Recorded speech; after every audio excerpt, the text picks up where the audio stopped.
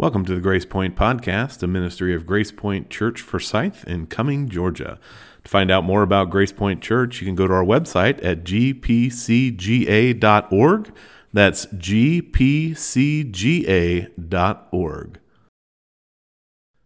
As you listen to this week's sermon, I just wanted to let you know that with a little bit more than 23 minutes left in the sermon, I make a mistake. I've been talking about the faith of Moses and Noah and Abraham, and I mix up the names. I say that Moses built the ark, that was Noah, and I say that Abraham painted the blood on the door jambs, and that was Moses. I apologize for this and hope that that doesn't throw you off too bad. Here, but also so that you can know the announcements as well as see some of the texts. And I would encourage you to take this home and use this in your own private worship, singing those songs that the Lord has given us, singing the songs that we sang, confessing the faith that we confessed, and being reminded of all the truths that we go through as we work through the service. Now that you've had a chance to turn to Hebrews chapter 11, verses 23 through 31, please stand for the reading of God's Word.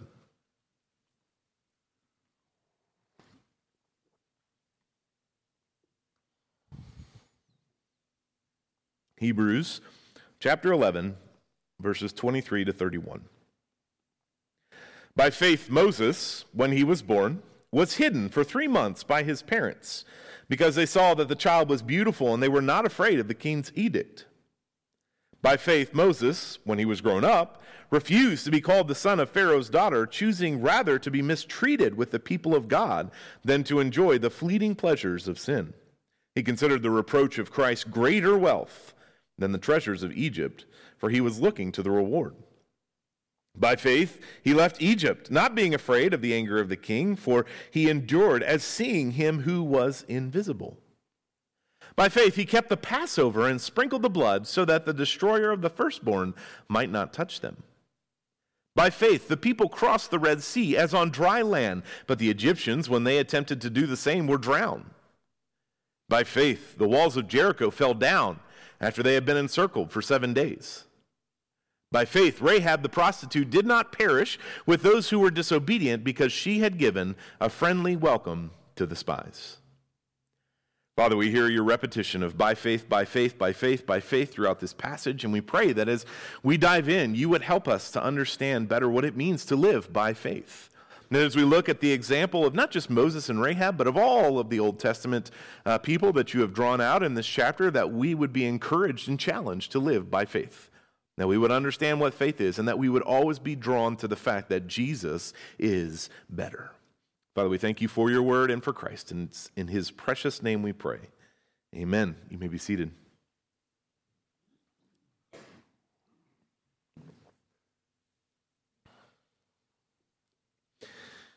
In his book, The Triumphs of Faith, G. Campbell Morgan points out that the opening line of the well-known hymn, My Jesus, I Love Thee, has been altered. In most hymnals it reads, My Jesus, I love thee, I know thou art mine. For thee all the follies of sin I resign. But originally, the line read, My Jesus, I love thee, I know thou art mine.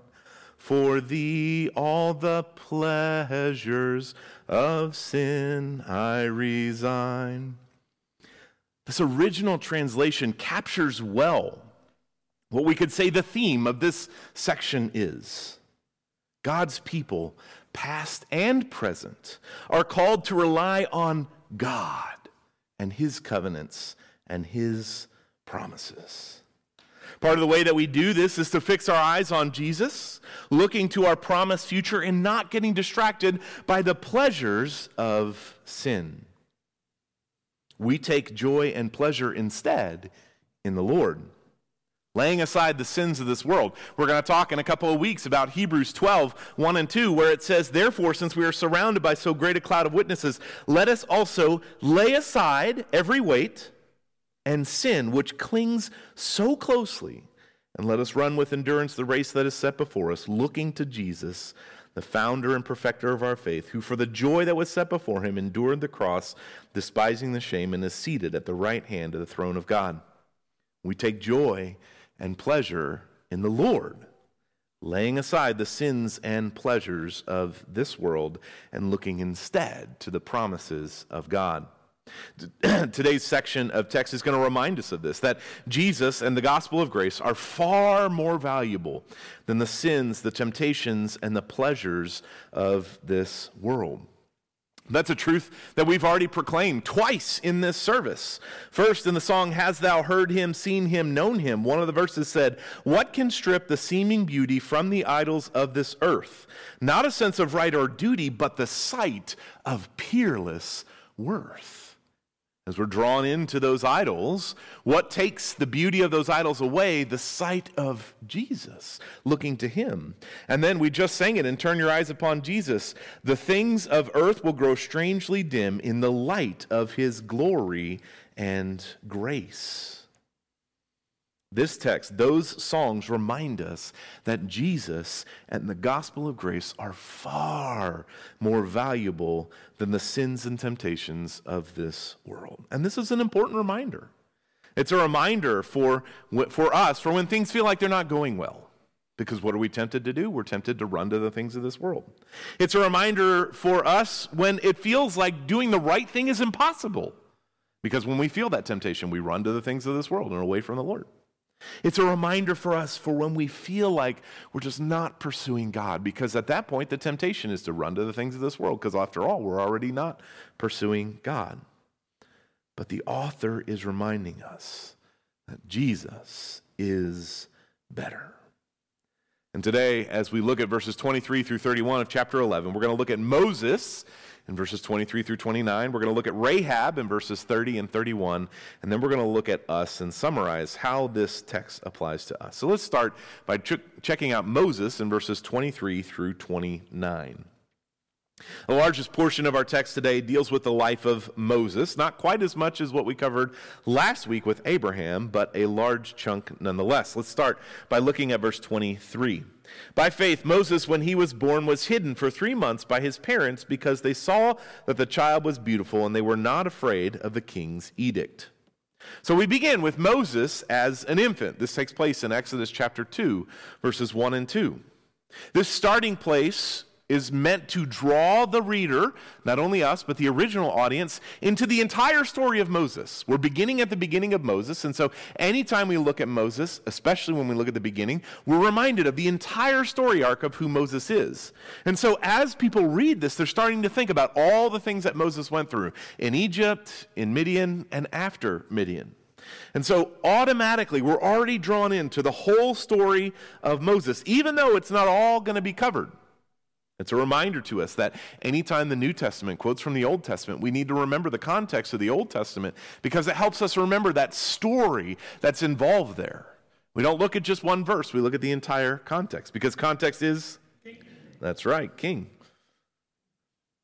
Now, verse 23 has this weird phrase in it, a phrase that I think many of us are confused by. It seems like Moses' parents hide him away because he's beautiful. What does beautiful mean in this text? They say the child was beautiful. They were not afraid of the king's edict. In fact, this is even addressed in Acts chapter 7, verse 20 by Stephen. Dennis Johnson, one of the commentators that I was looking at, says this: in view of our author's description of faith as focused on things not seen, we saw that in Hebrews chapter 11, verse 1, that faith is a focus on things not seen, which reappears explicitly here in this section in verse 27, the reference to the infant Moses' beauty refers to more than his physical appearance. His parents saw that there was something special about this child. Moses' parents exercised faith. How does the verse begin? By faith. They exercised faith. They did not obey Pharaoh's order to kill their baby boy. Notice that the verse explicitly says they were not afraid of the king's edict. Now, we may read this and just think, oh, that's no big deal. They were able to hide him away or whatever. But it was a big deal. Because if they had been caught, they would have been punished with death. And yet, they weren't afraid of that. Johnson goes on to say, Moses' parents did not fear to protect this special child whom God had entrusted to them. Their fearlessness foreshadowed their son's fearlessness when facing the king's anger in verse 27. And it illustrated how a living faith in God can set people free from the fear of death. Chapter 2, verse 15. And we're going to look at a similar concept in chapter 13, verse 6. Chapter 2, verse 15 says, deliver all those who through fear of death were subject to lifelong slavery. And the author is saying that because of their life of faith, they no longer had that fear. When we are living a life of faith, it will set us free from the fear of death. So the author moves on from Moses' infancy and fast forwards to his adulthood in verses 24 through 26. By faith, Moses, when he was grown up, refused to be called the son of Pharaoh's daughter, choosing rather to be mistreated with the people of God than to enjoy the fleeting pleasures of sin. He considered the reproach of Christ greater than the wealth of the treasures of Egypt, for he was looking to the reward. This is a big section. You're going to notice, too, that as we continue through here, the author is skipping over a lot of things that happen and emphasizing certain things on purpose. And here, the author continues with the life-altering decision that Moses made. You remember the story. Moses' parents saved him, then they put him in the basket, then he's picked up by Pharaoh's daughter, brought up in the house of Pharaoh's daughter, living like a prince in the wealth and the prosperity. It was one of the richest nations on the earth at that time. So he was living well. And yet he chose not to be identified with the family of Pharaoh, but to be identified with the family of God. It was a life-altering decision for him to stand with God's people rather than being a prince of Egypt. As a prince of Egypt, Moses would have had access to the riches of the royal court, which the text calls the fleeting pleasures of sin. The author focuses on this contrast. Over here, he has his identification with Egypt, which would have given him more money than he would have been able to spend. All of the pleasures and joys that he could have pursued of this world. And over here, he could choose to be with the people of God, identifying with those in slavery and bondage, those who had very little. That's what the author wants his readers to focus on. Riches versus God's people. In the story of Moses, as we read in Exodus, we see the mention of the slaves, the Hebrews, as Moses' brother occurs twice in Exodus 2:11. And so his identification is with the slaves, not with the royalty. By identifying with the Hebrews, by identifying with God's people, Moses was tying himself to their fate. Moses could have totally ignored them and just lived the life. After all, he would have been in Pharaoh's house. He may never have been Pharaoh or major leader, but he would have lived in a life of luxury. But instead, he tied himself to the people of God. In New Testament terms, this is sharing in Christ's sufferings. Moses was sharing in Christ's sufferings. 1 Peter chapter 4, verse 13 says, "But rejoice insofar as you share Christ's sufferings, that you may also rejoice and be glad when his glory is revealed." Moses chose not the wealth of Egypt, but to follow God's law and be one of God's people. This is emphasized in verse 26. Look back at verse 26. He considered the reproach of Christ greater wealth than the treasures of Egypt, for he was looking to the reward. The reproach of Christ. What that means is not that he would be reproached for choosing Christ, but by choosing Christ, others would reproach him. He chooses Christ, even though that's going to lead to reproachment, over the wealth and treasures of Egypt. One commentator put it this way: it's a doubling, arresting move when our author identifies the greater wealth that Moses chose as the reproach of Christ. not of money or joy or anything like that. It's a shocking paradox to equate reproach to wealth, and wealth exceeding that of Pharaoh's court. Moreover, the author seamlessly links the afflictions endured by ancient Hebrew slaves to the suffering of reproach endured by the Messiah himself. What this commentator is trying to point out is that these verses are masterfully written, because not only do they give us that comparison between the wealth of this world and the wealth of the Lord, but they link the suffering that the Hebrews were going under to the suffering of Christ and the joys that would bring, just like 1 Peter says. This author is making a major point here. In Moses' life-altering decision, he was choosing the better choice, even though it didn't look like that, if you consider the world. Now think back to the original audience. Think back to the context of this letter. That original audience, too, had suffered because of their faith. They had suffered because they believed in Jesus. They were Jews that had grown up in the Jewish faith, but saw that Jesus was the Messiah. And they trusted Jesus, and they were being persecuted, not just by the government, but also by other Jews. Their choice was not between the riches of Egypt and being in a nation of slaves. This original audience's choice was between a status of welcome in the Jewish community and synagogue versus following Jesus and being shunned by the Jewish community, the synagogue, and likely their own family, along with all the social and economic results of that shunning. They, too, were at a place of choosing between Christ and the comforts of this world. Dave McWilliams summarizes as well. The entirety of redemptive history, the promise, deliverance, and covenants are all about Christ. These realities point to Christ, lead to Christ, and revolve around Christ like planets around the sun.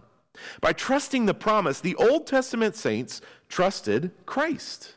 Therefore, as the writer of Hebrews encourages God's new covenant people to persevere in faith of Christ, he rightly points to the Old Testament saints who also trusted in Christ, as then revealed in the promise.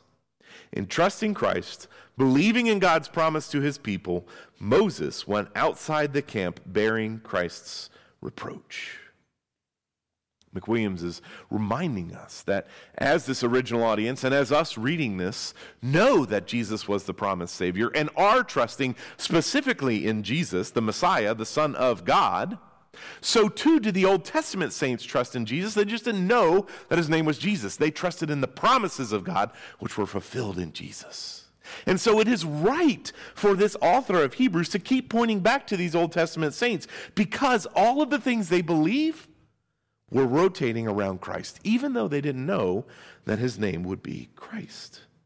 The entirety of redemptive history, the promise, deliverance, and covenants are all about Christ. Everything in the scriptures point to Jesus, lead to Jesus, and revolve around Jesus, because Jesus is better than anything else. He's better than being in the riches of Egypt, as Moses was. He's better than the old Jewish faith that Jesus fulfilled. And he's better than any of the sins or temptations or desires or pleasures of this world. Trusting in Jesus is better. Just like Noah looked to the flood to come in chapter 11, verse 7, just like Abraham looked towards the city that was to come in chapter 11, verse 10, so Moses is looking beyond the things of this world to the things to come. What an encouragement to both the original audience and to us.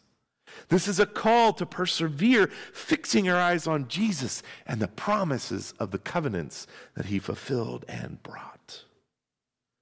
What a glorious comfort this is.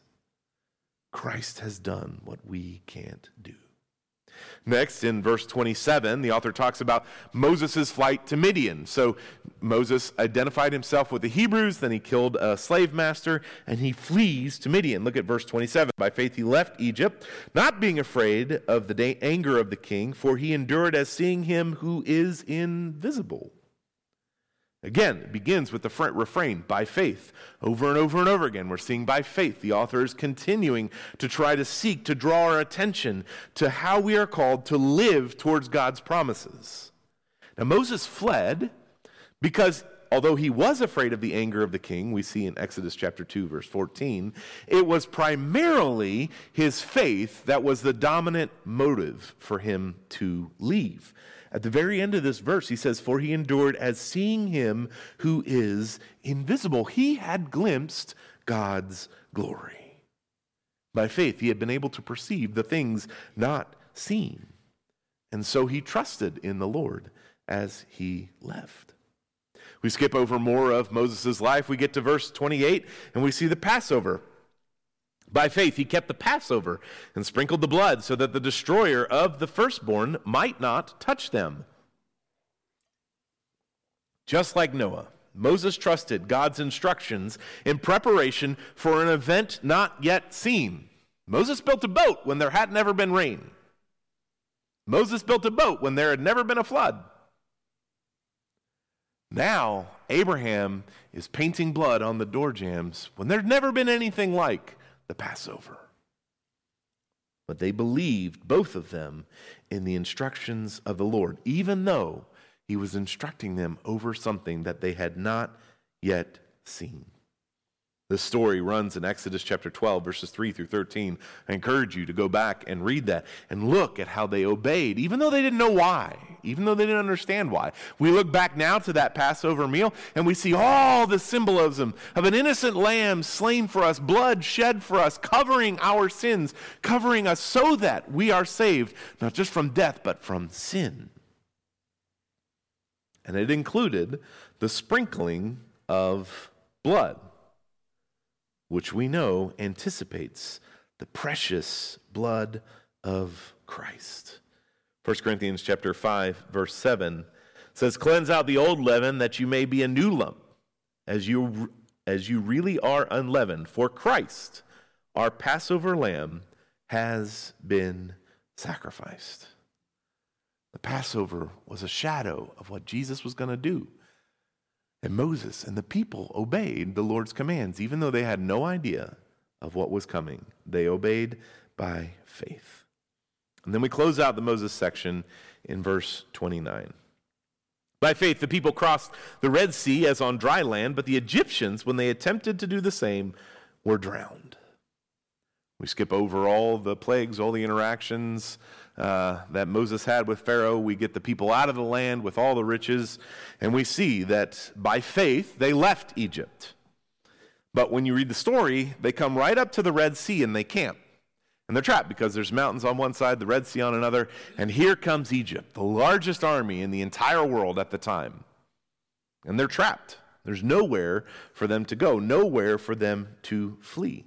See, once they left, Pharaoh immediately regretted that he let them leave. And they get trapped by the sea. Johnson says this, fear, not faith, fueled the words of complaint against Moses in Exodus 14, verses 11 and 12. Let's read that before we continue that quote. Exodus 14, verses 11 and 12. They said to Moses, is it because there are no graves in Egypt that you have taken us away to die in the wilderness? What have you done to us in bringing us out of Egypt? Is this not what we said to you in Egypt? Leave us alone, that we may serve the Egyptians. For it would have been better for us to serve the Egyptians than to die in the wilderness. Fear, not faith, was what motivated them. Fear, not faith, was what brought the complaints against against Moses. And fear, not faith, was an ominous foreshadowing of the next 40 years of their life. What happened to that generation that saw all of the amazing works of the Lord in Egypt before they left, saw the parting of the Red Sea, saw the Lord descend on the tabernacle? Did they believe? No. They had fear, And they wandered in the desert for 40 years, not entering into the promised land. It doesn't sound like faith. Nevertheless, Johnson continues, by faith, they crossed the sea as on dry ground, and when the waters returned, their oppressors were drowned. This visible display of power evoked from the Israelites a confession of faith, short-lived though it would be. Exodus 14:31. Israel saw the great power that the Lord used against the Egyptians, so the people feared the Lord, and they believed in the Lord and in his servant Moses. By faith, the people left Egypt, crossed the Red Sea, and saw the might of the Lord against their enemies. We know the story is that faith doesn't last long. It's soon overrun by fear, but it was by faith that they left. This was Israel's deliverance from slavery. Coming out of Egypt was not just that they get a new place to live. It was a deliverance from the physical persecution of slavery. The Exodus is a huge part of the people of God. All throughout the Old Testament, we see the significance and the hearkening back to the Exodus and how God brought them out. Before the Ten Commandments are given, in Exodus chapter 20, we see, I am the Lord your God who brought you out of the land of Egypt, out of bondage, out of the house of slavery. The Exodus is a huge part of the history of the people of God, and it's another shadow of Christ. It's so incredible how God continues to work and to point forward to what's coming. The Exodus is a shadow of Christ because Israel was slave from physical slavery, was freed from all of the bondage and slavery that can happen here on earth by God, bringing them out. And Jesus, in his death, frees us from spiritual slavery, bringing us out of the state that we are in, as Ephesians 2 tells us, being slaves to Satan. Because of Christ's life, death, resurrection, and ascension, we can be brought out and into relationship with the Lord. The Exodus is a shadow of what Jesus would do, not just physical freedom, but spiritual, eternal freedom. Just as Israel was saved by God from physical slavery, we are saved by Christ from spiritual slavery. After all, the wages of sin is death. The things we do, the things we attempt, if we were to rely on them alone, we would have nothing to look forward to. But the free gift of God is eternal life in Christ Jesus our Lord. This is what that assurance of faith was talking about. This is what that confession of faith was talking about in the source of assurance. The source of assurance is the gospel, the promises of God, the fact that Jesus did what he did because it wouldn't have worked if it was dependent upon us. Praise the Lord. And not only did he bring out the Old Testament people from physical slavery and give to them the promises he had promised them, but he has released us from spiritual bondage and slavery through Jesus. And we too can look forward to the coming of that day when we will walk again with him in the garden. And so in verses 23 through 29, we see by faith, by faith, by faith, by faith, by faith in the life of Moses. And then in verses 30 and 31, we see the story of the people as they're getting ready for the conquest of the land, summarized by Rahab and Jericho. So the author moves on from the story of Moses to the conquest of the promised land. See, he's walked the people through from the pre-patriarchal, from creation all the way up to Abraham, through Abraham and his sons, through Egypt, their time in Egypt and the Exodus, and now he's taking them into the promised land, reminding them again and again and again of the history of their people and how God again and again and again frees them from slavery and makes promises and keeps them. So as they come into the promised land, they come to Jericho, the first city that was taken, and it was a city that was taken not by the might of arms, but by faith. Look at verse 30. By faith, the walls of Jericho fell down after they had been encircled for 7 days.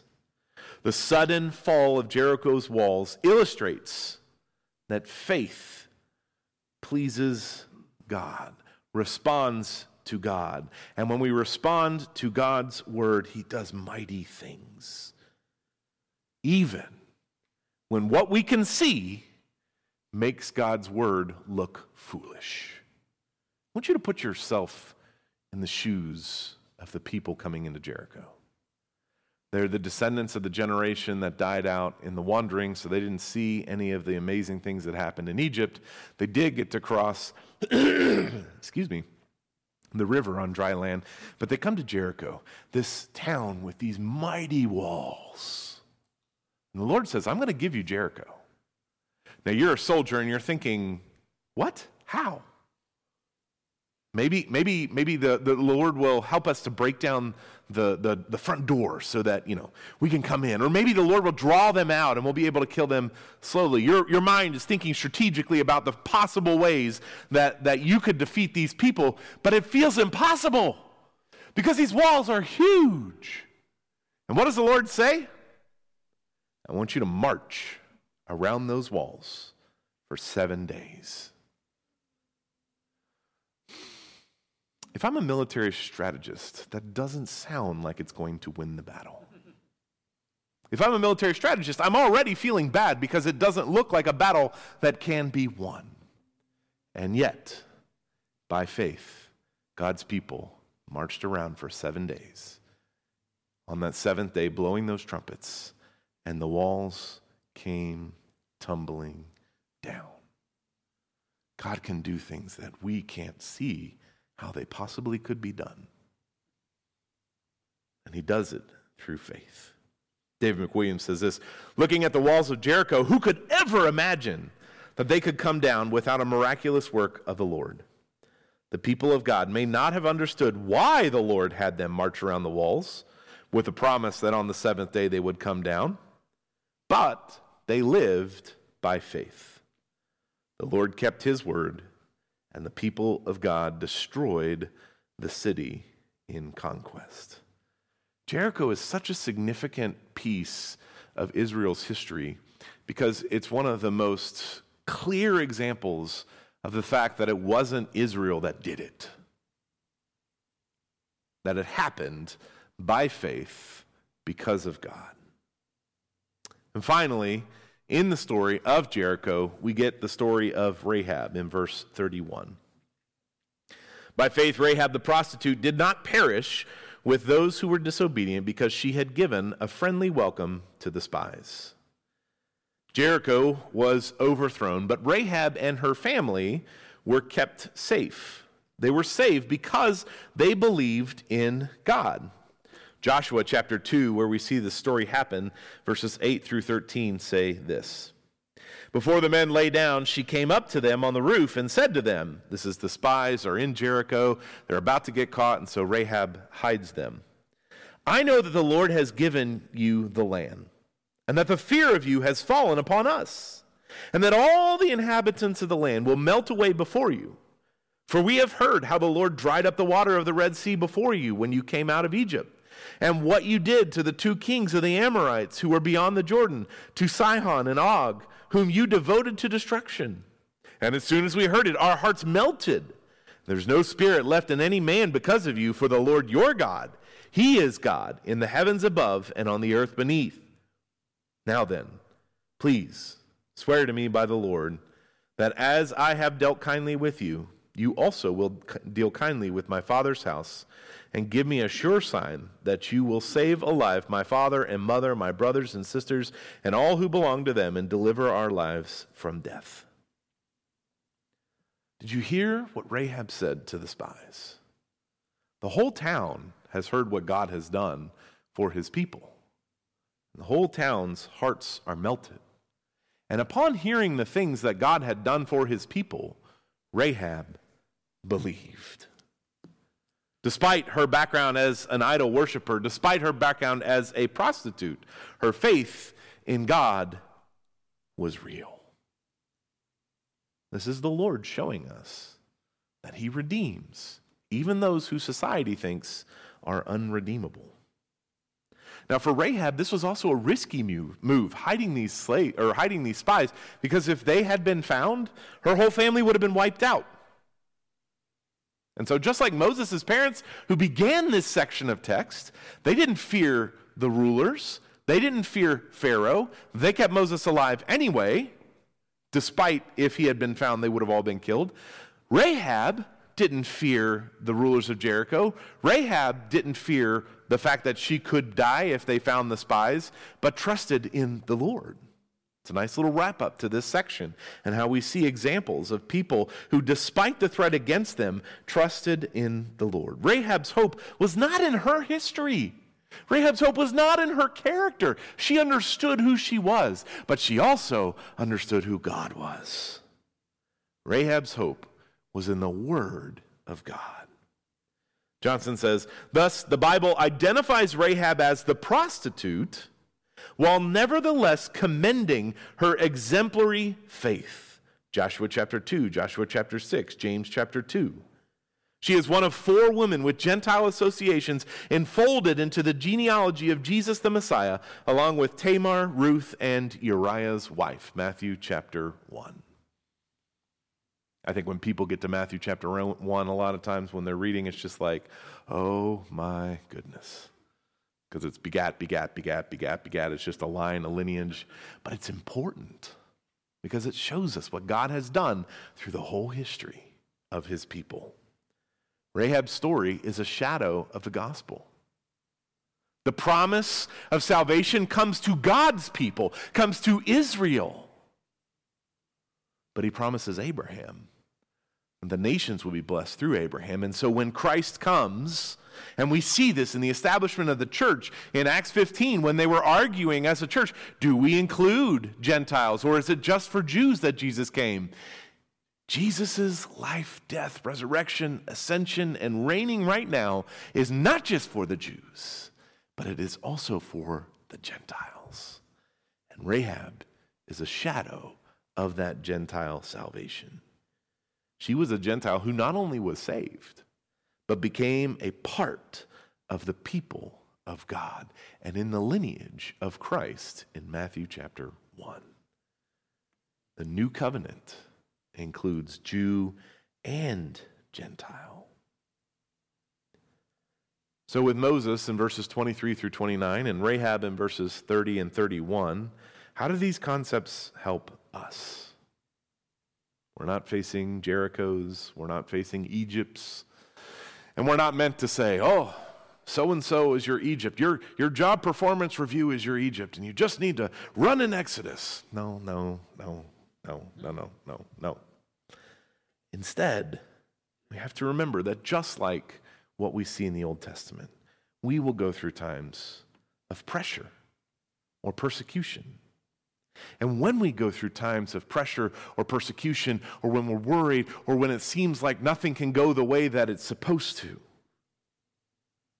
this text, the whole Scripture, is calling us to remember why Moses and Rahab could act by faith.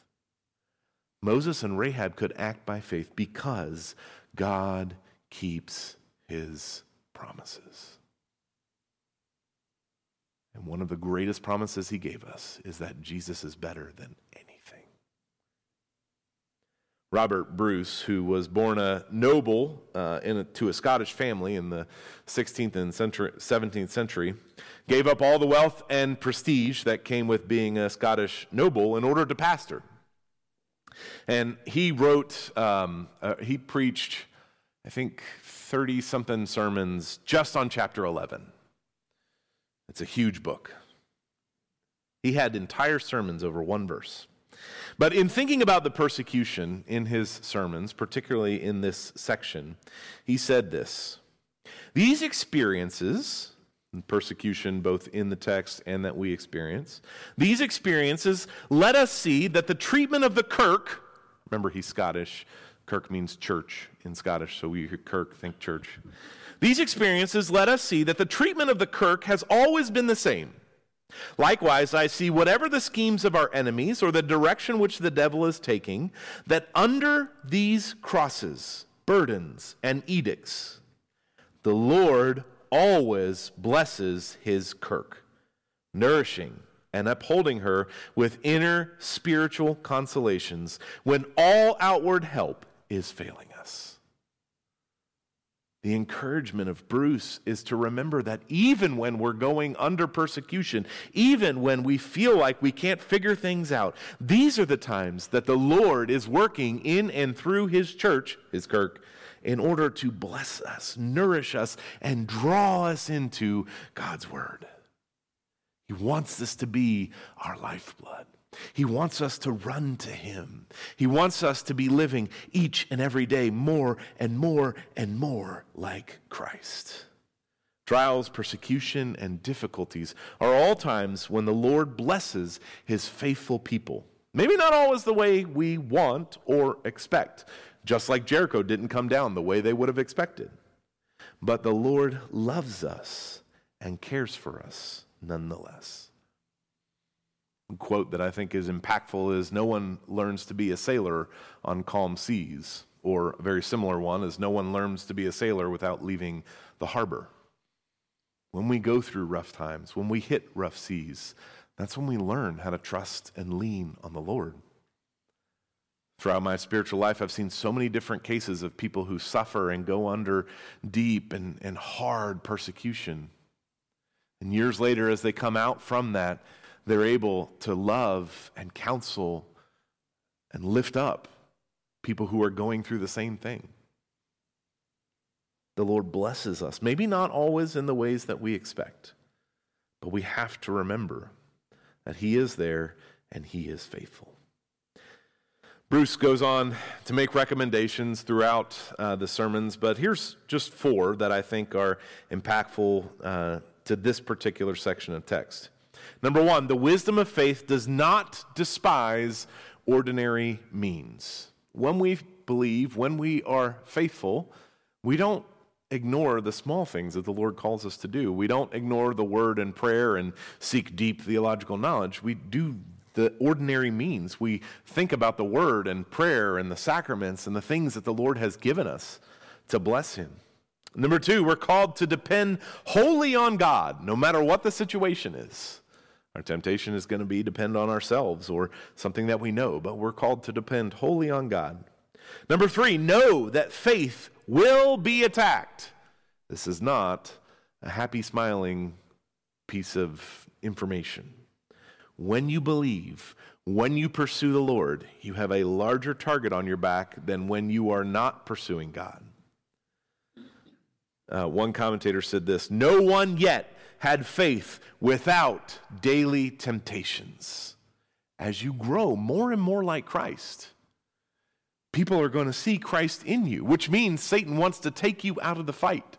C.S. Lewis said, "I pray that the day that I die is a day when all of hell rejoices because a great soldier has been taken out of the fight." That's a summary, not a quote. That's the way we ought to live, because we are in spiritual warfare. And when we have faith, we will be attacked. And number 4, let us place our rest and quietness in the cross. As we seek to live by faith, find peace in the gospel of grace. Dennis Johnson wraps it up well. We too must look beyond the fleeting pleasures of sin and the threats of rejection and persecution, setting our sights on the living God, too glorious to be seen by human eyes, and the reward that he will bestow. As we look to Jesus, the things of this world will go strangely dim, and we'll pursue him instead of those pleasures. Let's pray.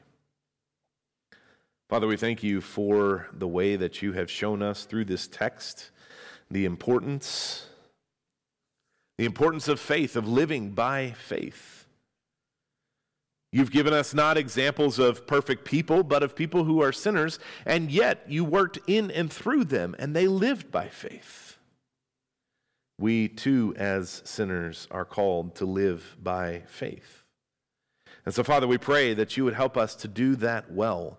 You would help us to remember that the wisdom of faith does not despise your ordinary means of word and prayer and the sacraments.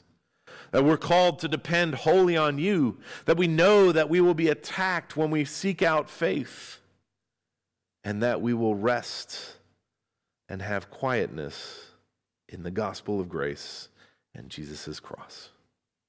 We pray these things in Jesus' precious name. Amen. Thanks again for joining us. We pray that you are drawn closer to God and encouraged to be in the Word.